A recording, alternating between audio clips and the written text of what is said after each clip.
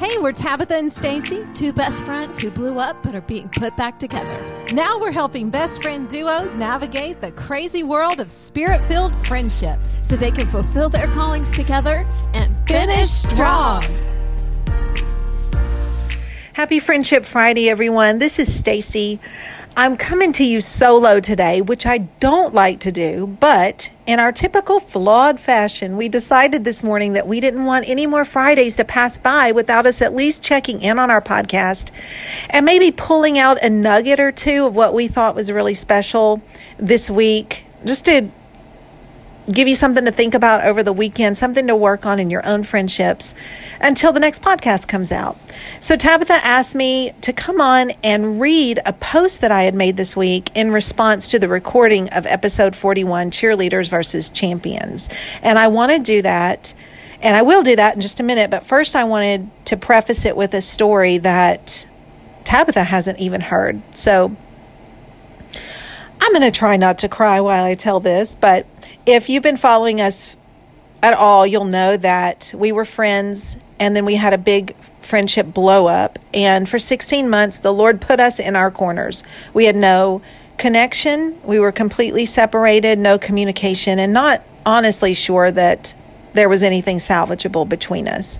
But in God's infinite kindness and love and mercy and timing, He orchestrated events that pulled us back together. And so we reconnected and decided to have lunch. And I guess it was just to test the waters and to see what the Lord was doing and really if there was anything between us anymore. So in preparation for this lunch, I had a quick picture in my head of what I was wearing. And in my closet, I have this long floral lilac kimono, loose, flowy. And so I thought, well, I'll just wear that. Not sure why, but I'll wear it. And so as I pulled up to her house that day, she just happened to be outside walking her dog, Max. They were in the street. And I pulled up, and I was driving a car that she had not seen me drive before, so I'm not even sure she recognized me until I got out of the car, or until I stopped, pulled up to the curb and stopped. And then I got out, and Max ran over, and I was petting him and greeting him. He was excited. And then, of course, I wanted to turn, I love Max, but I wanted to see my friend. And so I broke away from him and turned to her in the street. And in this divine moment that overtook me, I felt the Lord say, "Spread your wings." And I lifted up my arms, and because of what I was wearing, they did feel like wings, and she ran into them.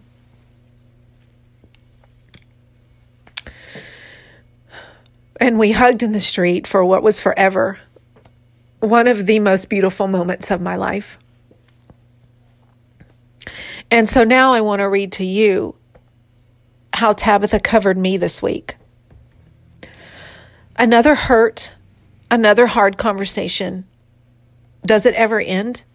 Probably not. But the conversations get better, more productive and honest, more real maybe. At least we can be thankful for that. And I am so grateful. On Saturday, while recording the podcast, I said something that opened a can of worms I didn't know was there.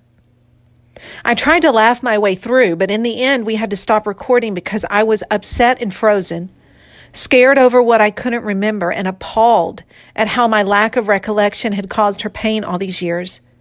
You would never know as the listener about the pause. So let me tell you how I tried to keep going, but she reached across me to push stop as I tried to absorb the pain of what I had done to her. Defending my honor by not letting me press through was a fitting and perfect gesture during a podcast about God as our champion defender. If you want to experience Him in this way, get a friend who edits your failings and pushes stop when you need a minute. Sometimes that's what championing someone looks like. Kindness when you have every right to gloat a little over what they're feeling. I hurt her, and you know what she did? She didn't let too many minutes go by after I left her house before checking on me to see if I was okay. She knew how I would beat myself up, so she went ahead of me in forgiveness and laid down so I'd fall easy.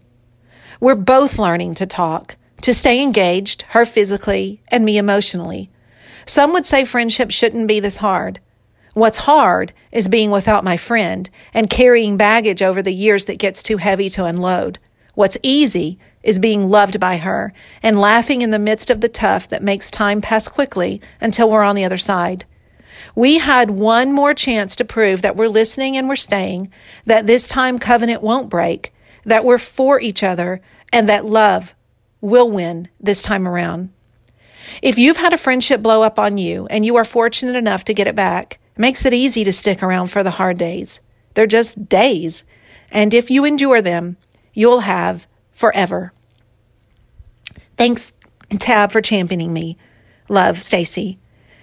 P.S. You can hear everything except the pause on the podcast this week. And I just want to challenge you to live in the pause. When you are living friendship loud and you're close to someone and you're just living it out there, I mean, people are going to see it. They're going to hear it. They're going to notice it. And that's wonderful. We want them to. We want to make friendship famous around here, as we like to say. But there are the moments where you need to spread your wings over her. And there will be moments when she needs to reach across you and push stop for you. And today, those are the ones I'd like you to look for and realize and work for, even if you're the one that was hurt. Spread your wings because she needs them. Even if she did something to you, reach across her chest and push stop so she can absorb it and really hear what you're saying. Check on her to make sure she's okay.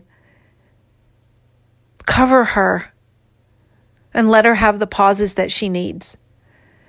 And I think you will find those to be some of the most beautiful moments in friendship that we can have in this life. So live friendship loud and then enjoy the pauses and the coverings.